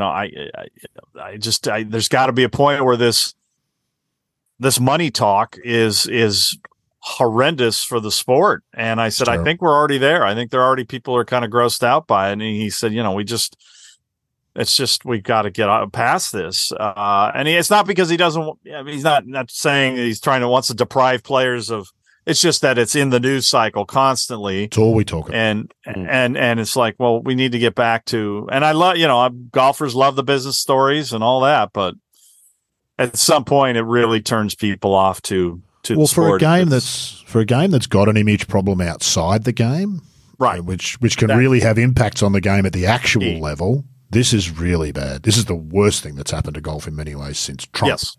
For a lot of people. Yes. And by the way, that's something that has not been discussed at all, but Saudi Arabia still very much would like him to be elected president again.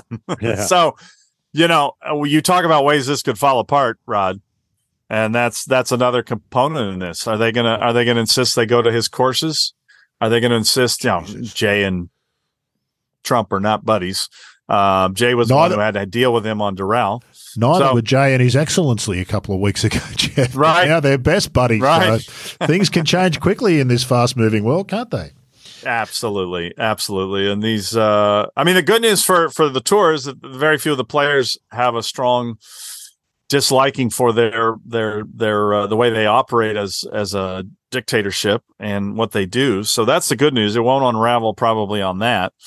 But there are a number of other ways it could. If they don't have a reasonable plan, and I don't think it would take that much. But if this was the off season, I'd write they should call Andy Gardner and pay him a lot of money and make up for the fact that the Saudis stole the ideas, even though they were going to be a backer, and let some people come up with a creative idea, and even if it means postponing that vision till 2025, do it. If you got to do that's what's been so disgusting, and I'm sure you guys see this whole just making it up as we go, and they were doing that again for next year's schedule.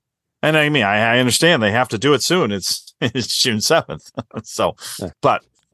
Disgusting is the word, and I think it's the word a lot of people will be thinking about this entire thing. It just stinks and is sort of disgusting. You cannot say you've never had to apologise for being a member of the PGA Tour. Yeah. 12 months later. You can't survive that comment, I don't think. No. He had some great comments. That's a nice thing when they come back. You go, I agree with that. Well, now they don't look so good when you're sitting there next to the guy and you're smiling and geez. Well, we got a major next week, Rod. So and then we got the women at Baltusrol after that, which will be great. And it will actually for golf Pebble fans, and then Hoylake. So we have some good distractions coming up at least. The non-golf people, this will be the story going forward. But for golf fans, you're absolutely right, Geoff. We'll be able to just leave all this stuff aside and watch the golf for the next 5 or 6 weeks. And I get why people are. It is a major global story. And by the way, it's a major sports story. Yes. I don't know if people are really realizing this breakthrough. They're now interested. I don't know exactly. I haven't read yet how they're involved in the Portland Trailblazers. They may get into an NBA franchise. This may open the floodgates. I was going to say floodgates open, don't they? That's right. Yeah. And that's the worst thing about this, I think, is that they've kind of done it in the UK already. Yeah, and with football and all of that, they've kind of conquered that. This feels like the start of the move into America, an American sport, and what that goal is for them, I don't understand. Clates, I think you were going to say something. No, I was just talking about the Open. You're at the Open, Geoff, in Hoylake? Yeah. Oh, here we go. It's here in beautiful LA. I can't wait. It's finally arrived. I still got a lot of stuff to write to get done. No, Hoylake he's asking about. Hoylake. Hoylake. I thought you said Hollywood. Hoylake, yeah. Trying to organise dinner. I'm going to Hoylake. Didn't you say you're going to be there? Yeah, I'm going to be there, so I'm looking forward to catching up there, which would be nice. It'll be fun. I hope the weather's better this time than it was last time. Remember how wet it was? Hoylake. And I'm anxious to see the new hole. Oh, yeah. Remember, the course was soft. It was green. The new hole is it's the worst transition from a 16th green to an 18th tee you've ever seen. Oh boy, well, that's an interesting way to put it. I haven't heard that one before. Well, the problem is you walk from the 16th green to the 17th tee, play the 17th hole, then walk all the way back past the 17th tee to the 18th tee to get to 18. Yeah, it's just a horrible transition. Yeah. Well, I had to write a piece. They commissioned me to write a piece on par threes in the Open for the program. So I actually enjoyed that, but I just got because actually par threes are not a big part of rota courses. But the good news is I haven't been there, so I can't say that I was endorsing it. But I got some good thoughts from Grant Moyer and Martin Ebert on it. I'm more offended by I don't like the square tee boxes and the big bunkers they built. I can handle the skyline kind of postage stampy green, but the other parts, all the UK courses are into the square tee boxes. They need to get on board with our freeform stuff. They really stand out in nature, and that's going to be a fun thing. People will see at LA next week. It's a lot like Southern Hills, and I don't even like the term freeform plates because, kind of like you think of those 80s architects who built the perfectly circular tees. Yeah. But the point is they fit the land and then and in a lot of cases at LA, they go right to the fairway. I mean, it's all one cut and it's so efficient. Oh, it's beautiful. And those box tees on the links, you can picture the guy, he packs up the mower, puts it down up the ramp. He goes up to the next tee, takes it down the ramp, goes up with the walk mower. Like, this is it's not a good use of time. No. Before we go, Shaq, you've been intimately involved with LA Country Club where we're going to see the US Open next year. Give us a couple of things to look out for that might not otherwise be obvious to the untrained observer. It's going to be a very different looking US Open, isn't it? From what I suppose we're not maybe not as much as we think. The US Open's been to some pretty interesting venues the last 10 or 15 years. It's not the 80s and 90s US Open, obviously, right. But talk a little bit about LA Country Club. Your coverage in the quadrilateral has been extensive and fantastic, but for those who might not have been following along in the quadrilateral, and that's on them, that's their fault for not putting a subscriber. Well, what are you looking forward to? I'm sure those restaurant recommendations were probably not very helpful for you, but I target certain newsletters. I think of certain people, and I think, what would they need? And sometimes in my notes, I'm thinking of certain announcers, Dan Hicks or somebody like that. But the golf course, I've just tried to review what kind of happened before and after and give people things to look for. And I guess the biggest thing is this is the first Bermuda U.S. Open since 2005, Bermuda rough. And so it's going to look different that way combined with the width. Mm-hmm. I've got to stop saying it's the whitest U.S. Open course. That sounds like white, oh, right. Like like the membership, it's like a commentary on the membership, but it's not. I'm saying widest, but it's not going to play super wide if it's running. Now we've had a lot of fog. People are probably tired of hearing me bitch about the marine layer. The current forecast shows some sun, so look for some sun because when the sun breaks out with the marine layer, we get a good afternoon sea breeze, and that will be what you really would like to see. There's going to be some great scoring in the morning, courses in perfect shape, bent grass greens. You know how these guys are now. They eat up bent grass and they talk themselves out of POA. And so they'll score really well in the morning. I mean, I will not be surprised if we see a 62 from somebody out early on Thursday or Friday and tie the record because there are 3 par 5s. One of them is a very hard par 5, though. I'll say that, 14. And so I would say that will be the difference kind of in the scoring if we can get that sun out and dry it out a little more and get the wind blowing. Because, man, when the sun has come out recently, if we had some good afternoon wind, and it would just make the course more interesting. I think the other thing that's just so fascinating about this is nobody knows the course. The USGA took a long time to put flyovers up. So players, and they like to look at that. And Clates, you guys both know, you read my book. I've been fascinated by that, what guys scout out. And a lot of it is just kind of wanting to know where the parking lot is or the range is. But it makes sense. You want anything that makes you more comfortable at a golf course. You want to just check off that stuff, it makes you more efficient when you get there. I bet with Clates, if you were a player, in this day and in your prime, you would go on Google Earth and. Yep, absolutely. Nothing else, know where the local Starbucks is or where the gas station is, or the museum in Clates' case because he's a much more refined, sophisticated. What am I thinking? Right. Of course. Are they playing the second as a par 4? I assume. Yeah. So it's the par 4. The first is going to be on the putting green. New location on the putting green. So now it's up to 578, and they're basically hitting over like the back corner of 18. They'll still hit a short iron in the afternoon if the wind's blowing and the ball's running. 578, plays 43 feet downhill. So, but yeah, we'll have the Thomas. So the good news is we have the Thomas concept. You know, he was big. You read his book, you know. He wanted those long opening holes to spread out play. He was thinking of pace of play back in the 20s.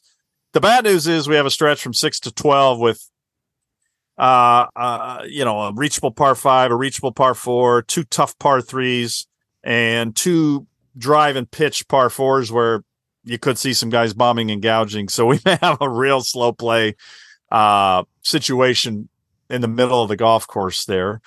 And then I just think I hope the sun comes out and people can kind of see the contrast of the city with the rugged natural look, and a lot of short grass around the greens. Beautiful. Bunker grass is very lush right now from this it's a cool season grass, it's a tall fescue. So that's I'm a little worried. That's probably my biggest worry, is that the rough is not going to be potent or as potent as people might expect. It's called Bandera. Ball sits up on it a lot, but more importantly, the bunkers are really robust. And will that dichotomy piss guys off? I think it will. So I hope that that, and then also that it just doesn't negatively impact people's view of the bunkering, which it very well could. So I would say that would be my biggest concern going in. I could care less, as you know, about scoring. I think 14 under will win, and I don't care. I just want a good finish, and I want a worthy champion. And I think they'll hit a decent amount of drivers. Like I said, I think that's why I think it'd be a great Rory course. Just kind of get that kind of mojo going with the driver he gets, and then be able to hit a couple of those big draws that not many guys feel comfortable hitting now. Why do you think that is, Clates? Is it just the size of the modern driver? Is it the and they've all figured out that the cut goes just as far. Just as far with the modern ball. Yeah. The old myth about the draw went further and the cut was short. Right. Well, now the cut's long, isn't it? They rip it with a cut. So harder to control a draw too, isn't it, Clates? Particularly if you go, a draw turns into a hook quicker than a cut turns into a slice, doesn't it? It's a lot easier to hit a hook when you're trying to hit a draw than it is to hit a slice when you're trying to hit a cut or a fade. Probably. Well, no one hits a slice anymore. They block cuts, but very few guys hit a double cross anymore. At least the kind we used to know. Yeah, exactly. Well, what are you guys interested in looking for? I mean, I'm curious. I wanted to ask you: is it not Shaq? Is it LA Country Club where Thomas had the course within a course idea? Yeah. Just explain to people who might not be familiar with that, because what a shame that never took off, because it could make every golf course in the world 4 golf courses in one. You could be a member at a golf club and have 4 courses to play in without ever having to park in a different spot. I can't understand why it never caught on. It's an amazing idea. And he thought it would take off. And so, he designated a select number of holes with a very specific hole location for a certain tee placement, and it was in the name of variety. And he had he charted out 4 courses of pretty different lengths and styles. And obviously one was just to air it out long and hard as can be. And one was short and 69 par. And it was for that variety. And that was before, with handicapping now, or with computers, you can easily rate those kinds of, if you've designated 4. I always wanted to do that at LA. The SCGA said, sure, we can rate each one of them. And so, it was a cool concept. It works really well in match play. And in the Walker Cup, it was sensational because they incorporated elements of it. So you had some risk reward par 4s at 7 and 11, although 11, they it's just a par 3 now. They just hit it too far. But 7 still can go long enough where you have the options of lay up or go for it. And then it's a great long par 3, as Clates knows. And all of Thomas's long par 3s, as Clates pointed out to me, and I laugh at every time I look at him, make great short par 4s. If like fourth of Riviera, if it was 30 yards longer, is just a totally cool risk reward. Short par 4. Do you lay up short? Do you go up the hill? Do you go for the green? And so they're neat holes either way. And you won't see much of that. But what you will see is the par 3s have the ability, all of them have the ability to be 40 to 50 yards difference in the way they play from day to day. And I really hope, like, the 9th can go from this little pitching wedge to his front pin, scary little shot, to this back left pin where you can kind of air it out and hit this big, beautiful draw. And it's the back left pin is actually the easiest pin on on the entire hole, the longest hole or the longest version of the hole. So I'd love to see that variety where they're 40 yards different from day to day. You'll see that on 15, the little par 3. It goes from 80 to probably up to 130. They have 125 listed for some reason, but I know it plays longer. So yeah, that to me is the closest they'll get to they won't change pars or anything like that. And that's fine. We don't need that. Yeah. Will they use that front right pin at the 5th hole? Yeah, and they will play it up. They won't play it. Thomas had it like 375. Yeah. But I took the setup guys through the concept, showed them how he even, he specified like a different walkway off the 4th green. And they're definitely intending, because I said, look, you can't use that front right pin playing the hole, even as far as these guys hit it. No. It's just, there's just no way to hit it close. And so, yeah, I think they'll use it. And plus, it'll be nice. It'll spread out the divots a little bit, and it's just good variety. It's just cool. It's why wouldn't you? What's wrong with playing the hole at 460 one day instead of 490? And as far as they hit it, they'll have a wedge in, and the smart guy will still play 20 feet past that hole, and it's an easy 2-putt from above it. But it'll get a few suckers. Yeah. So stuff like that. Yeah. So I'm excited about that. The next hole would be great. The little drivable 4 if it were 20 yards longer, but there's just no room. It'll just be a long par 3 for them. And that's how they play it. But what I was going to say earlier is they have no data to go off of. So the teams can't provide them with how to play the course before they arrive, which is becoming more prevalent. So it'll be good. And the caddies will have to do a lot of scouting. And I've told guys, when I've been asked, I've recommended hiring a local caddy for the practice round. And you'd just think I insulted their mother. It's just like, I'm not breaking up my team. Bones. I told Bones that was my suggestion. And of course, he did not take it the wrong way. Why can't the caddies just go out with the local caddy? It's the other thing. Why? They can do that. Yeah. Grab a local caddy and get them to show you the golf course, Why because not? There's some holes where it's a little tough to line up off the tee or the semi-blind approach. And mostly it's just, to me, it's being able to save time figuring out, those lines and knowing which greens. There's some tricky, like any golf course, there's a half dozen greens that don't quite break the way they look initially. And you need to know the property tilt. And those guys for $300-400, wasn't uncommon. 3 hours of their time could save you a lot of, it could be the difference in the way you play the Tiger quite often would. So that's going to be really interesting is how these guys learn the course. Because nobody knows it.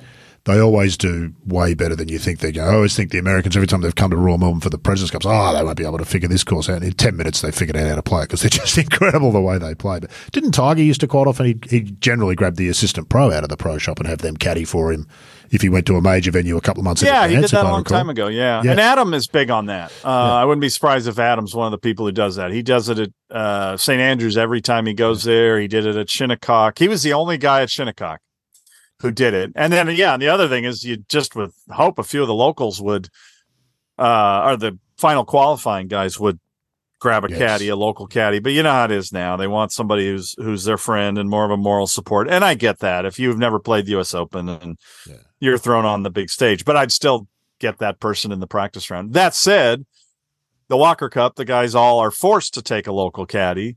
That's how they do the Walker Cup. Okay. And they did great. And they had bonds with their guys. I wrote an article about it, and they did just fine. So, but it's now the team, and it's It's all about to get a whole lot worse, Shaq, with the money that just got injected at the top end there. Yeah. All of that's going to get worse. Yeah, well, I'm going to try and look up a piece. Yeah. Can you direct me to a good piece about the course within the course? I want to refamiliarise with them. I know they're not going to use it, but it'll just be interesting watching next week. If you've done one or if you haven't, do one. Yeah, I've written one for the club booklet I'll send you, but I'm not writing one on this just because it's not going to be in play. And you haven't got time, probably. You've got a million other things I have to explained write, it in the hole by holes where there has been a perfect that on the number 7 and number 5. I did note it in there, but I'll send it to you because it's a really interesting concept. And Thomas thought it was sort of the beginning of that, and it makes perfect sense. Although we found when we were pitching it, now things have changed. And Clates, I'd be curious. I bet you probably have gotten the same thing, but so many people, and part of it is LA North's a famous course. They think, well, what if I bring my guests out and it's set up as the par 69 and they want to play the full thing? And I get that argument a little bit, but I don't get it for like a club event. Wouldn't that be great that you in the member guest, you play it this way that day, and I would think actually make variety is fascinating. Yes, would actually make joining a club more appealing. You would think, right? I would have thought that the join this club, and here's the layout. But there's 4 courses out here, and you'll get to play all 4 of them over the course of every couple of months. Like, correct. Okay, saves me going somewhere else to see a different golf course. I've got 4 of them right here. If it's your everyday course for sure. And that was Thomas's view. Now, if it's a Pebble Beach and you've paid $500, $600, different. You want to play Pebble Beach the way you're supposed to play it. I get that. I do get that. Yeah. But a club. Thomas was big on loops of holes, and this place has the greatest little sets of loops of holes around the clubhouse. He loved that in his round. I mean, he was really ahead of his time in thinking about those kinds of things, and he wrote, and Clates, from reading his book, I'm sure several times, he thought, and McKenzie wrote the same thing. They thought they were at the beginning of, and all these things are offshoots of the old course, by the way. They're all just inspired by the idea of what the old course calls on and day-to-day variety and things like that. Now, because Lucas Michel's looking for it, he's writing an article. Is there a McKenzie quote on where he said that, well, the game's only going to get better as the next generation of architects continue to improve on what we've done? Yeah. Yes, I can send it to you. I'll find it here. It's in my, can you dig that up? Because Lucas has done an article and he was looking for it and he couldn't find it. Yeah, I'm pretty sure it's in Spirit of St. Andrews. Oh, it's in there. Okay, all right. Okay. But no, I've got it. I'll find it here. I'm looking at my McKenzie quote list now. But he just and some of it might have been trying to be modest.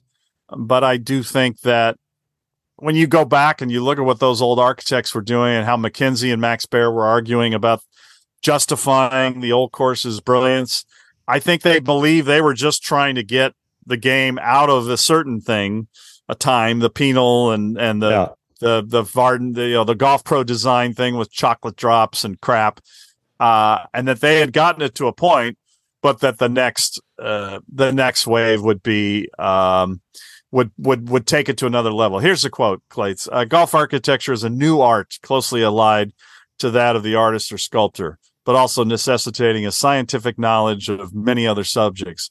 The modern designer is likely to achieve the most perfect results and make the fullest use of all the natural features by up-to-date methods." That's in the section where he's talking about the future of the game. All right. Okay. Perfect. I'll dig it up and find it. That's fine. Well, we're into administrative stuff here now. And the next quote on it is, for those of you drinking at home, it is often suggested that we have already got to the limit of flight of a golf ball. I do not believe it, as there is no limit to science. During the war, experts told us we had got to the limit of flight of a cannonball. Then the Germans invented a gun which propelled a shell 3 times as far as it had ever been sent before. So there's some golf ball mentions there for you. Yeah, and Gordon Sargent's that's what's coming.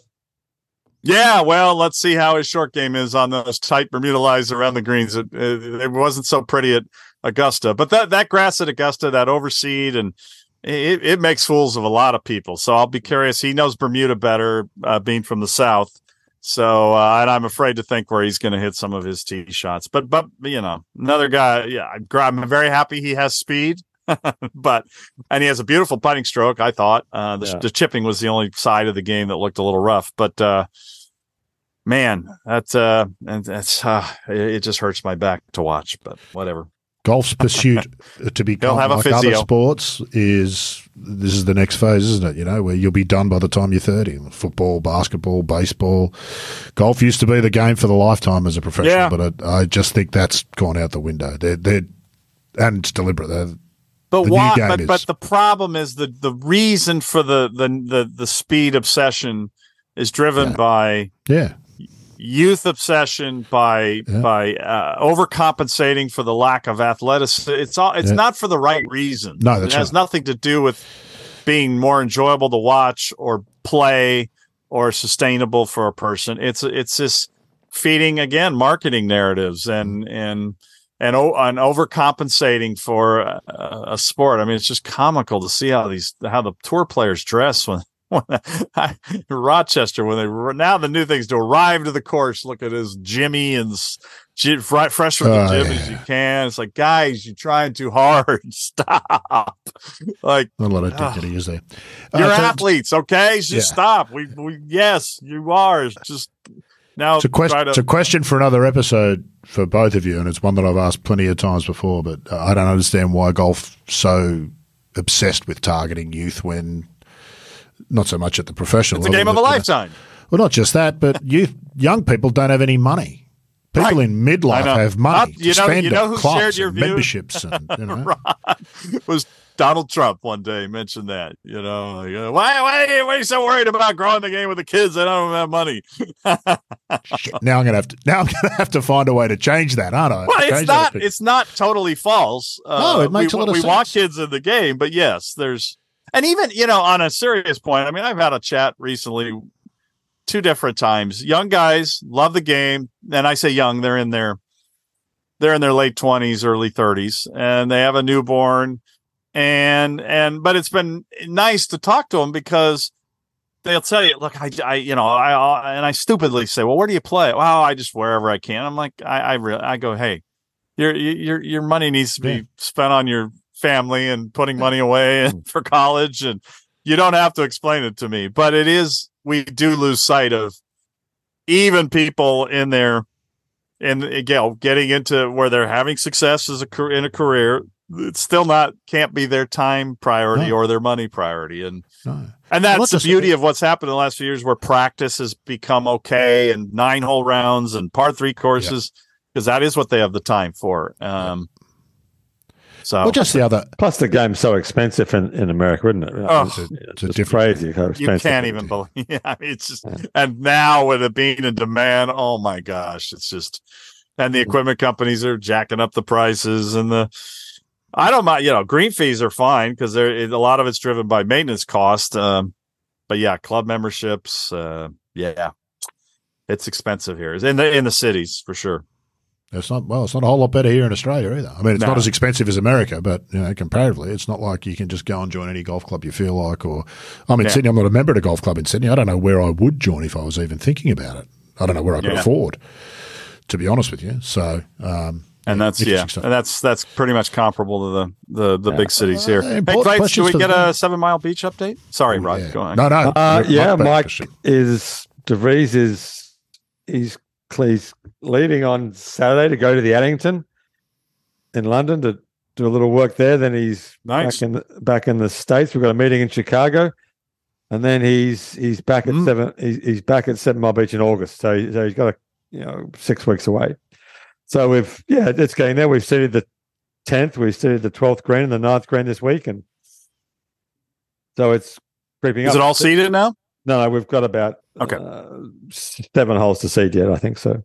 When's the opening, Clates? Late this year or late next year? It'll be the middle to late next year. Middle to late 2024, yeah. I mean, one of the issues is that people think Tasmania's wet, and the east coast of Tasmania, it rains all the time. The East Coast, Hobart's a desert. I mean, it never rains there.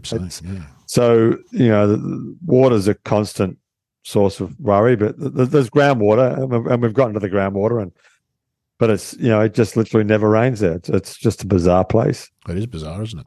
So it's totally relying on the dam and irrigation. Yeah. If you want updates on 7 Mile Beach, Shaq, subscribe to Matt Goggins' audio updates, which are brilliant. He's done about 4 now, I think. Opens with him playing guitar and whatever tune he's picked for the time. Nice. And then he just sits and tells story time for 10 or 15 or 20 minutes about what's going on at 7 Mile Beach, and he brings in politics and all sorts of fabulous stuff. Where They're really, really good. Posting those? Yeah, at the 7 Mile Beach. I'll send you the link. On the website. Okay. Yeah, and I'll put it in the show notes too for people who want to subscribe. But they're fantastic. He just released one the other day, and nice. He does it brilliantly. It's just Matt. Does he? He should do that in newsletter form, so they go to email. Well, you can. Yeah, you subscribe, and then it gets delivered to you. Okay. And that's you press how the they're button, delivered. Okay, and it plays. It's pretty basic. Substack could handle that well. Yeah, that's great. Yeah, he's doing a fabulous job. The audio's good. He's got a proper microphone. He sounds good. He plays his guitar. So, they're really good stuff. And they're I was really, really bummed. He lost in did I see a playoff? In the US Open. Oh, did he? Oh, bugger. I'm pretty sure it was for the final spot, or I'll double check. It might have been the alternate, but I think it was the final spot. Okay.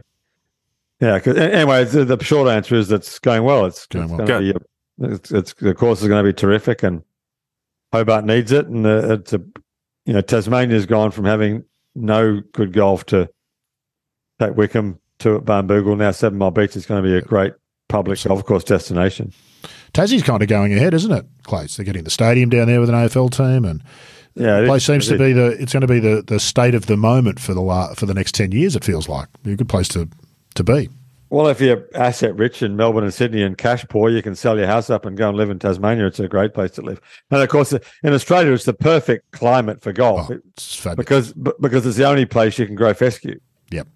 And in fact, it's the perfect climate for golf in the world because you can grow fescue, and you can play all year round, 365 days a year, which you kind of can on the old course. But does anyone want to be in Scotland in January, hitting off fake grass mats and all of that stuff? Yeah. Well, some of the best Barnbougle weather's in winter, isn't it? During the day, it's by far the best time to go to Barnbougle. But Tasmania is far enough south in Australia to grow fescue alone all year round, and it's a perfect climate for golf. It's brilliant. Hobart Podcast Studios. Here we come. I'm going to move down there, lock, stock, and barrel. It'll be good. All right, gents. Let's wrap it up there. We've covered plenty of ground. Looking forward to the US Open next week. I suspect we're going to be doing quite a few more episodes. We've been lax with our episodes. I'll see what I pick up on intel next week. And I think there's all the whining about the golf ball. I doubt we'll be weekly, but we'll probably be. They're whining, not ours. All the players, and you can't believe some of the conversations I had in Rochester. I need to just. I probably shouldn't even bother, but I gave serious consideration yesterday afternoon, Shaq, to switching allegiance to snooker. Because I'm just not sure if I can cope with the golf anymore sometimes. Yeah. This is like, how do we share this game? How do we share it? How can you think the way you do about this game? It just doesn't. Well, sometimes. And that is you do wonder at some point if that's a turnoff to people. And the players have no historical perspective and no architectural perspective. God, no. Zero. All they care about. How about our perspective of other people's? I mean, Clates, you tell them about safety issues at everyday courses. They don't give a shit. They just don't care. I'm good close a couple times ago. Is there any scenario I could lay out for you that might change your mind and just see what the answer is? The answer's no. No, they haven't got time to listen to your scenarios. And it's money. They got a corporate day to get to. Exactly. We'll cancel your contract if this happens, and the world will come to an end, and you'll never hit another round golf ball in your life. And oh my God, all the scare tactics, crazy. Yeah. All right, there's another episode in there. In the meantime, if people want to hear more from you, you're doing a weekly thing still with Donegan. I haven't listened to it this week. We both had a couple. I got a cold in Rochester. He's gotten sick both times he went over to the UK with Niall. So we haven't been very, very consistent. But we did do one last night, and I did one for Links Magazine about the book, and I'm trying to be careful not to do too many, but I got another one with Andy coming up on. We'll go a little more deep and geeky on the North course, I'm sure, and get into some players who we is that this week think can contend. Yeah, I think we're going to record that in a couple of days, and then I'll give people a break from my voice on that front. Except, of course, via State of the Game or McKellar. But it would be good to talk after. Sure, there'll be a lot. Yeah, I think so. And we should plug the magazine, the McKellar. We should absolutely. Yeah, it's out now. Do you have a piece in there, Clates? Yeah, I did one for that. It's so long ago. Yeah, but I did. Yeah, but it's volume 7, right? So you can find it on the What's your name on? A fascinating experiment. I can't remember. I've got no idea. I was afraid. I was about to go. I didn't want to be rude and go. Do you remember what you wrote? Come on, you turned it in a while ago. It did take a little while to turn around. Yeah, it's okay. It happens. Yeah, it might be on 7 Mile Beach, but I can't remember. Well, people will just have to. I think it is. Which they should. It is. I do remember reading that. I don't have one in there, but yeah. Either way, State of the Game listeners, go to McKellar and if you're a McKellar subscriber, send us an email and we'll let Clates know if he did in fact have a piece in this issue and what it was about. But it has been interesting how with the book, my book, and then McKellar coming out, how many people are thirsty for quality reading. I mean, I'm saying my book pretends to be quality, whether it is or not, but it's nice to see. It shows you what a kind of a wasteland the magazines have become, the big ones, and how much people, how exciting it is that people are still sort of thirsting for something that's of quality. I mean, the numbers of the pre-orders of McKellar I know were great, and like I mentioned earlier, mine's exceeded expectations already. So it's nice to see that people are. I think it says something too about print that people do. Substance, I think. I mean, I've been really happy being less on Twitter. I got to tell you. Yes, me too.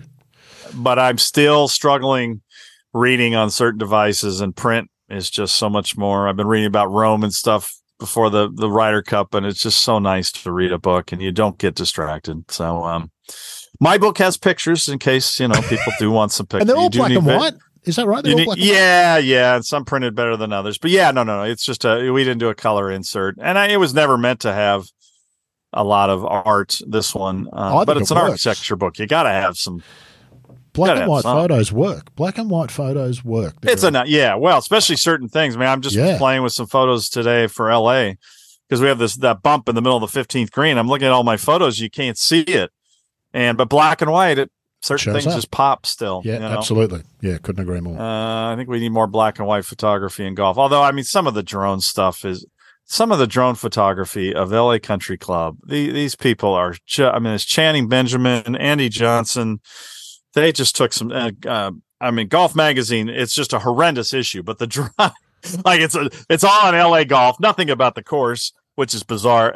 But the photos are just, and it's not LA golf. I have no idea what this little world is they conjured up as what LA golfers are, but, the photos are just, oh my God, they're so cool. It just gives you such a different perspective. Been a revelation, hasn't it? You wrote about it. It really has. It really has been a revelation. Drones been fantastic. All right, let's wrap it up. We've been here far too long talking about that much.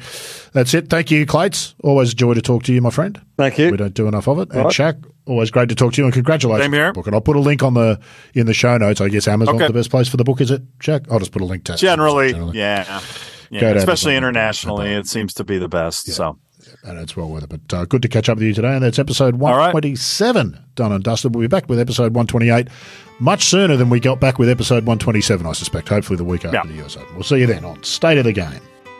State of the Game is a Talk and Golf production. Theme music, Writer's Retreat, provided by Lloyd Cole. Visit www.lloydcole.com for more information. For more golf podcasts, log on to www.talkandgolf.com.